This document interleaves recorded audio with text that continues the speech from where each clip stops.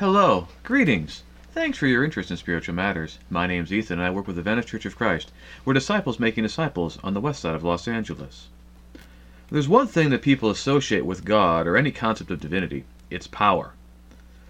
If we're searching for transcendence, something beyond ourselves, it's an implicit admission that, hey, there's something out there that is beyond our control and something greater than we are. And we've been grasping at coming to grips and terms with this greater power and authority over us, whether we'd like to admit it or not. As Paul will attest in Romans chapter 1, 18 through 25, the power of the Creator is manifest in His creation. In Romans 13, Paul declares, "There is no authority except from God, and those that exist have been instituted by God." It's the way that Paul says here that God has all power. He's the ultimate source of all authority. We could just make that the lesson. All right, God the Father has all authority, and we can go on with our lives. But there's much more to the authority of God than merely declaring it nakedly. And we do well to consider it in greater depth. Why does God the Father have all authority? On what grounds? How does His sovereignty enter the discussion? And how does God exercise His authority? Are very pertinent and relevant questions in terms of understanding the nature of the authority of God the Father. Because we need to be careful about how we understand what Paul says here in Romans 13 and verse 1. Because God has all authority. But that doesn't make God an authoritarian. It also doesn't mean that His authority is some set of abstract principles. Instead, Paul is talking as a Jewish person who has come to believe that God has fulfilled all the promises that He made to Israel through Jesus of Nazareth. And Israel continually insisted that Yahweh their God was the Creator. This is something that we see over and over and over again. You can almost any psalm you open to, odds are that there's going to be an affirmation in those psalms that Yahweh, the God of Israel, is their Creator, and that He displays chesed, which is often translated steadfast love, a loving kindness, covenant loyalty is the idea there. Psalm 33 is very famous in this light. The word of Yahweh, the heavens were made by the breath of His mouth, all their hosts. He gathers the waters of the sea as a heap. He puts the deeps in storehouses. Let all the earth fear Yahweh. Let all the inhabitants of the world stand in awe of Him. And so right there, why should everybody listen to God? Well, because He is the Creator. And so Paul has absorbed this message very well. He argues that everybody should already have known about the existence of God. In Romans 1, as we pointed out earlier, the argument he's making there is that no one has an excuse for not knowing God, because He has displayed His divine image, yes, but also His everlasting power in the creation, in the things which have been made. And this is something that is difficult to argue with when we have massive natural events, the power of thunderstorms, the power of tornadoes, of earthquakes, of volcanoes, and even all those powers are infinitesimal compared to this power generated by the sun, or that's seen in supernovae, and the power of black holes. Everything you can think about, this the sheer greatness of it, all that testifies that there is absolutely greater powers out there than we humans can ever imagine, and that there is the greatest power beyond all of those. Now, if Yahweh is our Creator also, it's not just that He has power because He is the Creator, but that we are under His control as His creation, which is exactly what is the point of the illustration in Jeremiah 18. In Jeremiah 18, God calls the prophet Jeremiah to go and to see a potter, a person who works with clay. And he sees the vessel that the potter is making out of clay. It spoils in the potter's hand, and so the potter reworks it into something else, because it's still wet, so it can be reformed. And so he reforms it into something else that he can use. And the word of Yahweh comes to Jeremiah, "O house of Israel, can I not do with you as this potter has done, declares Yahweh. Behold, like the clay in the potter's hand, so are you in my hand, O house of Israel. If at any time I declare concerning a nation or kingdom that I will pluck up and break it down, destroy it, and from if that nation concerning which I have spoken turns from its evil, I will relent of the disaster I intended to do to it. And if at any time I declare concerning a nation or a kingdom that I will build and plant it, and if it does evil in my sight, not listen to my voice, then I will relent of the good that I had intended to do to it. Now therefore say to the men of Judah and the inhabitants of Jerusalem, Thus says Yahweh, Behold, I am shaping disaster against you, and devising a plan against you. Return everyone from his evil way, and amend your ways and your deeds. And in the end, no matter how much love God shows, no matter how much loyalty he displays to the promises he's made before, at some point, his mercy and his kindness end. And he has the authority to do that. He has the power. Israel should be in his hand as the clay is in the hand of the potter.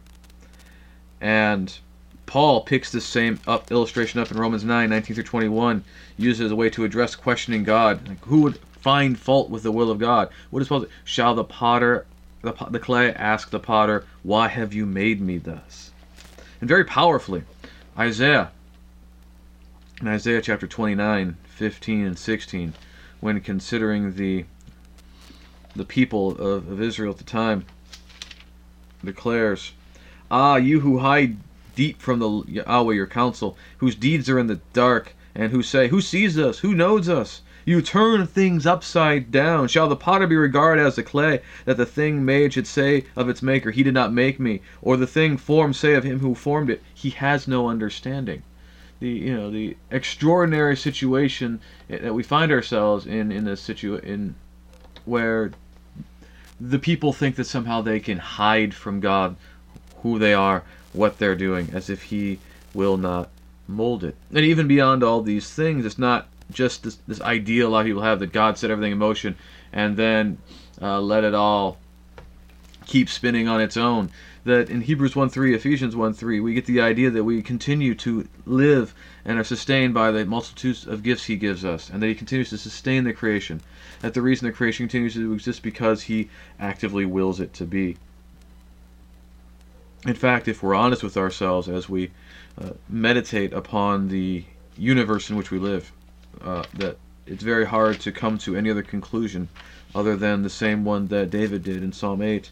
When I look at your heavens, the work of your fingers, the moon and the stars which you have set in place, what is man that you are mindful of him, the son of man that you care for him? If you're ever struck at a starry night where you get to see all the stars, you feel very small and very humbled at that moment. And you completely understand why David said that. And that's the point. That's why there's this constant emphasis that God is our creator, that God has made all these things. We are under His authority and His power, and we can see the care that God has for His creation in the way that He's made it, that it's able to be sustained and nourished, and that He has set up processes by which it can continue to grow and flourish. God understands the way the creation works, and that sounds obvious, that sounds intuitive. What's very interesting is that when man kind of gets out of his place, and man starts questioning, and starts questioning a little too much, we get a little out of our place. The glimpse that we have of how things work sometimes might get us to think we kind of know what's going on, and God then disabuses us of that notion. Job is the one who comes to mind. Job has this contention he has with God because of all the things that have happened to him. He wants to be able to make his case for God. Well, God appears to him in the whirlwind in Job 38 through 42 in verse 6, and asks him if he was there when all the stars were set in their place, and when all of the creatures were made, and if he knows the ways of Leviathan and Behemoth and all these things. And Job is just struck literally with humility, that I have spoken empty words when I had no business speaking. I repent in dust and ashes. I have spoken of things too glorious for me. That, yeah, this is all well beyond us, and we shouldn't always be in a posture of skepticism and doubt and questioning, but instead in a posture of trust, because God cares for us. He cares for His creation, and He could have destroyed us. He could have been done with us in an instant, but yet He has not. This also explains God's sovereignty over us. He's made us. He has the right to have the clay molded and fashioned according to His desire. We're going to talk more about that in a moment. Now, perhaps the stars in the sky is an apt illustration for what we're talking about, because if you're like me living in Los Angeles, you look up, you don't see very much. In those parts of the world anymore, you don't see very much because we humans have made a lot of light pollution, and you can't see the stars. You can't see the beauty of the natural world in a lot of places because of our development.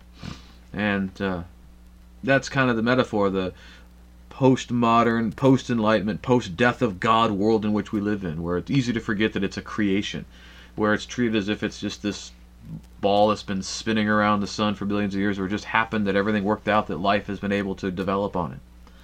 And everything's topsy-turvy, just like Isaiah described there in Isaiah 29:15-16. And that's why we need to emphasize that no, it's a creation, and that God's the creator, and as creator he has the final word on how it goes. Because if God's not the creator of heaven and earth, he's not really God.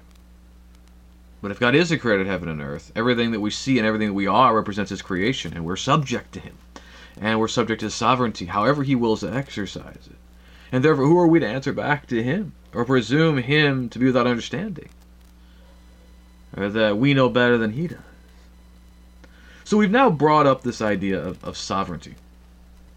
And when we talk about the word sovereignty, a lot of people's ears pick up, and just kind of a term thrown around a lot in Christendom.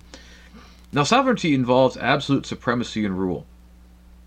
And since God is creator of heaven and earth, there was not a time in which he was not, then yeah, and there will not be a time in which he is not. He is ultimately sovereign. He is indeed the sovereign.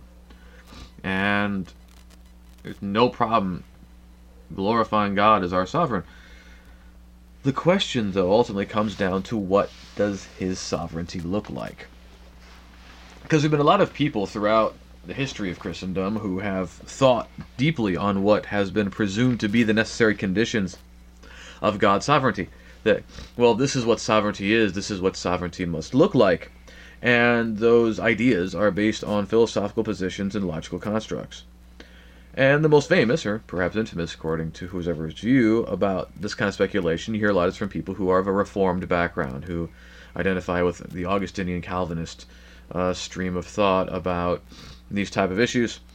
And Augustine was very much committed to the Neoplatonic worldview that looked to God as the absolute.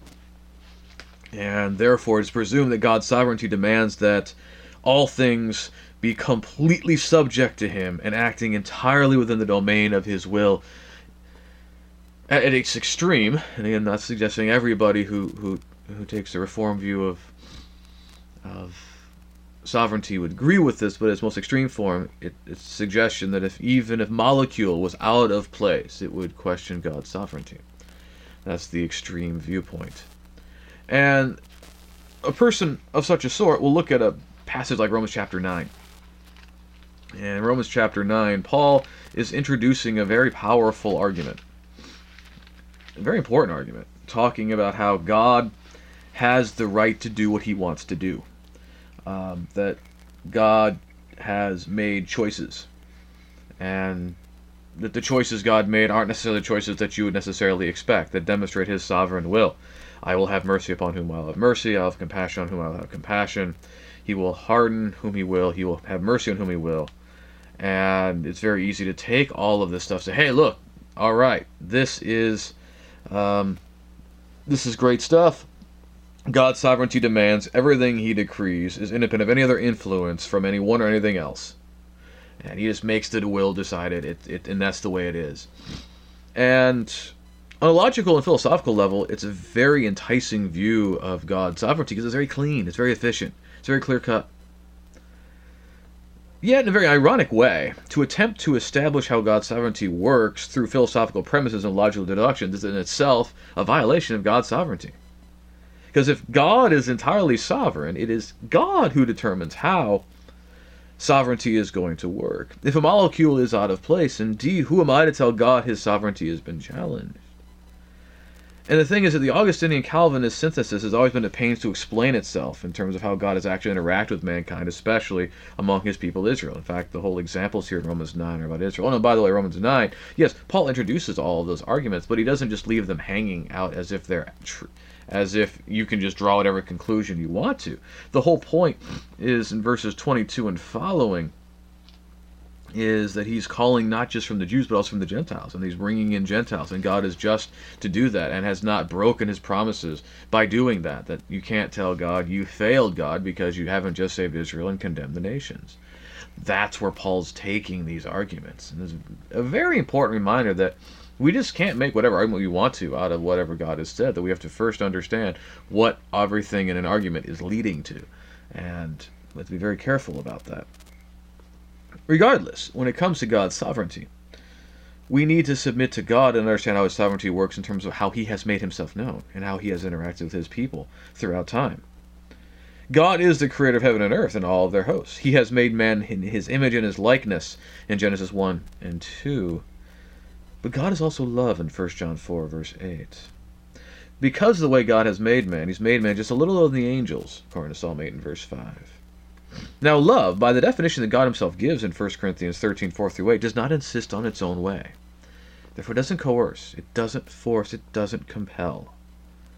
And love, as manifested in Jesus, is a free will offering. We are overwhelmed by God's love by the very fact that we know God did not have to display that love. That it was God's free will choice to love. That love can only be love when the choice can exist to not love. And that is how God has made man with his own will. Man has been made with the ability to choose the good or to refuse it, to follow the ways of God or to turn from them, to be a slave of sin or to be a slave of righteousness, in Romans 6, 16-23.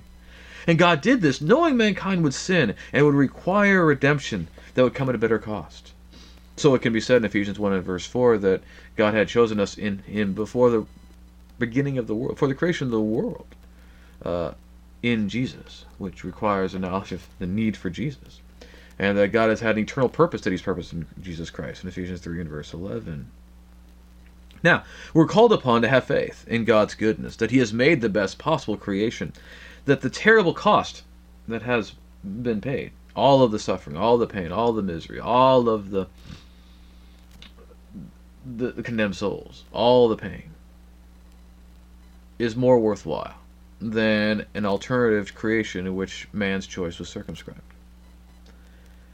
And God's covenant relationship with Israel testifies to how God has chosen to exercise his sovereignty. As we said, the two emphases we see in the Psalms is that God is our creator, and God has displayed his chesed, his loving kindness, his covenant loyalty. Psalm 136, and his chesed endures forever, is the chant after all these things, including that God has made all things. If a simple violation of his standard would break his sovereignty, then God broke it almost immediately with the golden calf in Exodus 32. And Yahweh was angry enough to get rid of Israel, but Moses interceded on their behalf, and God relented and continued to display covenant loyalty to Israel. Yes, Yahweh would judge all unfaithful Israelites, and they would suffer the due penalty for their transgression, but he persisted in his covenant loyalty. He pled with Israel to uphold the law, to remain faithful to him. You can see that in any of the prophets. Hosea is probably the most powerful embodiment, where he had to love a woman who was a prostitute, loved by others, to understand the experience that Yahweh was going through with Israel. And yet Yahweh persisted in his love for Israel. We should consider again Jeremiah 18, 1-12. We read it for a reason. What is God trying to do? You should be as the clay in the hand of the potter. Notice that when God said that, he didn't say, you are, therefore you must be molded this way. He said, if only you would allow yourself to be molded like this. That if a nation relent of their evil, the evil I purpose against them, I will relent. If a nation that I promise to do good does evil, then I will relent of the good I would do to them. So it shows that there's this interaction going on, this response to the human agency, that Yahweh allowed Israel to go its own way. Yes, there'd be judgment for it, but Yahweh did not compel, coerce, or force Israel into submission. And therefore, it's not for nothing that the primary image of God in the New Testament is the Father. Because Jesus continually spoke of God as his Father, Matthew 6, and the Lord's Prayer and other places, encouraged his followers to do the same. The apostles will continue to go back to the imagery that Christians are part of the household of God. They're part of the household of God that makes God their Father in Ephesians 2:18-22, 1 Timothy 3:15, 1 Peter 2, and in verse 9. In light of that, the portrayal that Jesus gives of the Father in the parable of the prodigal son is scandalous. That you have this son who has said, "You are dead to me," has taken the inheritance, has ruined his inheritance, comes back in penitence. And the father sees him afar off, felt compassion, and ran to him and embraced him and kissed him. And when his oldest son was recalcitrant, he went out to him. To us, we don't think anything of it, but in an honor-shame culture, and the father being the character of higher honor, it is shameful behavior for the more honorable person to run to the less honorable person, to come out to the less honorable person. That in this story, it's very deliberately crafted so as to show that God's extravagant love and care is reckless in human standards. This is the portrayal of God in the New Testament. Not the embittered old man looking to condemn. That, yes, has a lot of antecedents in that Reformed tradition. But a loving father, wanting nothing but the best for his children, having given his best for his children in his giving his son, heartbroken over their unwillingness to follow in his ways and embrace what is good and what is right. In a father-child relationship, the child's questioning or even rebelliousness may prove an affront to the father's sovereignty, but it doesn't mean the father's sovereignty is broken. A father doesn't need to be an authoritarian character to be a father. And in fact, Paul advises against that kind of authoritarian posture in Ephesians 6:4, where he says to not cause the children to be exasperated. If you want to exasperate your child, take an authoritarian posture. It's my way or the highway. That will lead to exasperation in very short order. Yes, God is sovereign. That means he has the right to define how his sovereignty works, and he's displayed how that sovereignty works in his relationship with Israel and with the people of God in Jesus. And so God provides the model for all healthy exercise of authority. We can't get around authority. A lot of people want to, but the difference is not to run away from authority, but to exercise authority in healthy ways. A display of love, to seek the best for those under his care, patient in long-suffering, but willing to exercise judgment when there is no remedy. God is no authoritarian. God is one in relational unity, as expressed in John 17:20-23. And God welcomes people and wants to welcome people in a relational unity with him. And to this end, would like to have them become more like him so that they can share in relationship. When you break this down to its fundamental level, it makes a whole lot of sense that God has made us to share in relationship with him, to be more like him, to enjoy the good that he has for us. And that any resistance that we have to that invariably comes because we're not trusting him enough, because we are tempted to think that that which is actually harmful or not the best for us is better than the good that God would have for us. It's all based in that relationship. Something that when your parents knew you were doing things that were not good for you and were pleading for you not to do them and had to have consequences for you because you were doing them, you didn't think that they didn't love you. It's as you got older, you came to understand that that was how they demonstrated their love for you. That's how God is toward us. Does this make God squishy? Does this make God a slave of humanity? No, it means he loves humanity.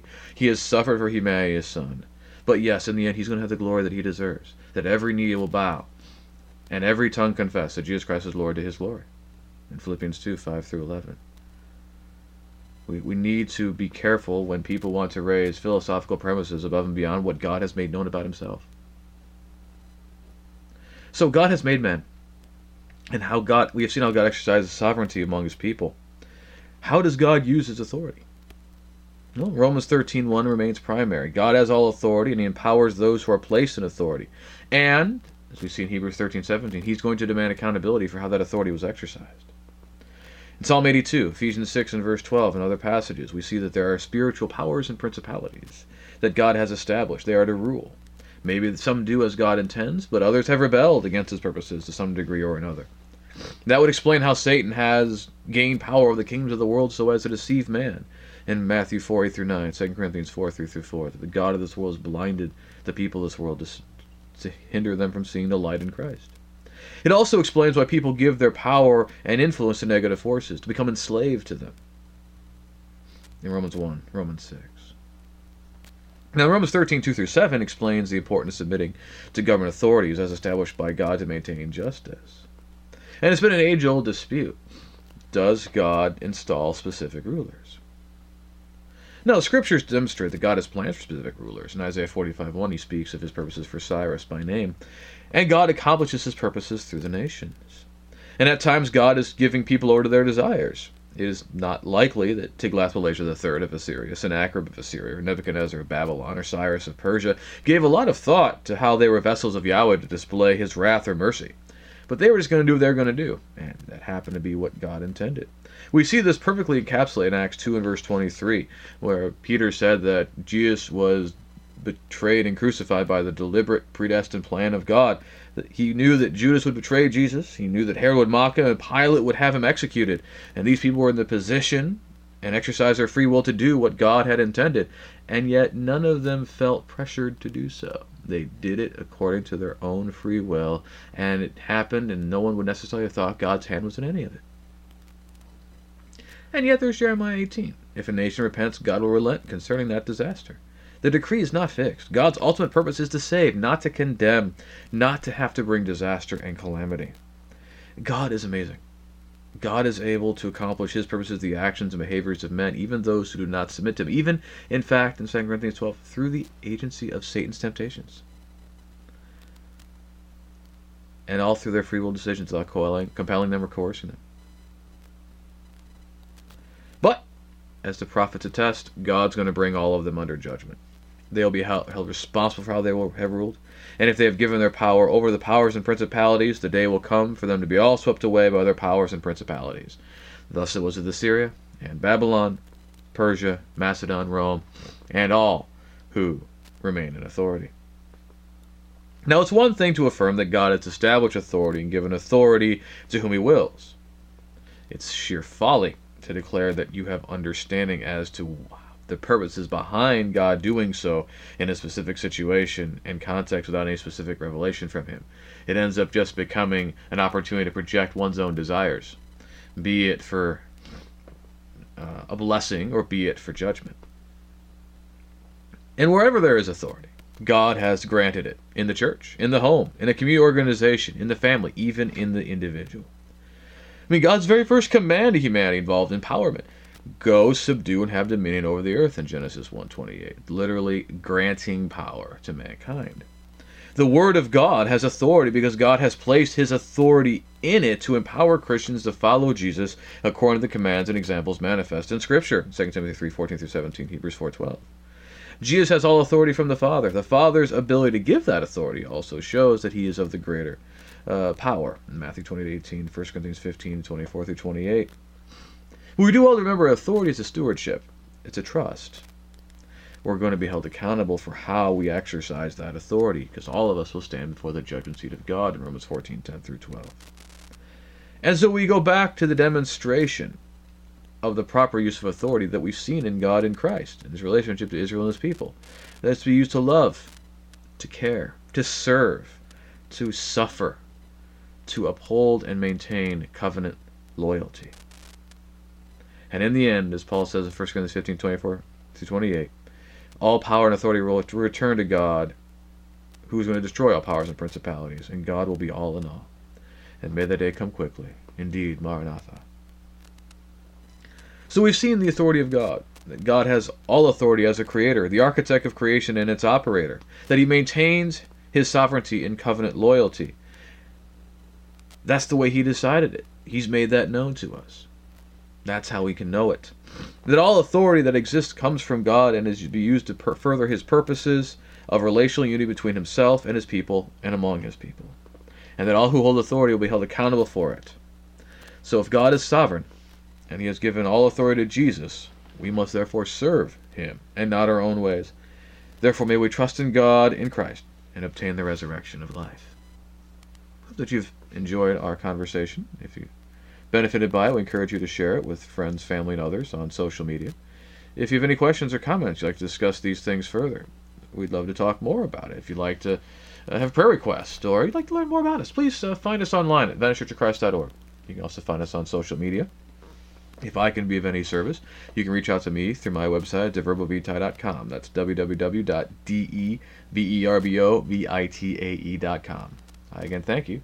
Have a great day.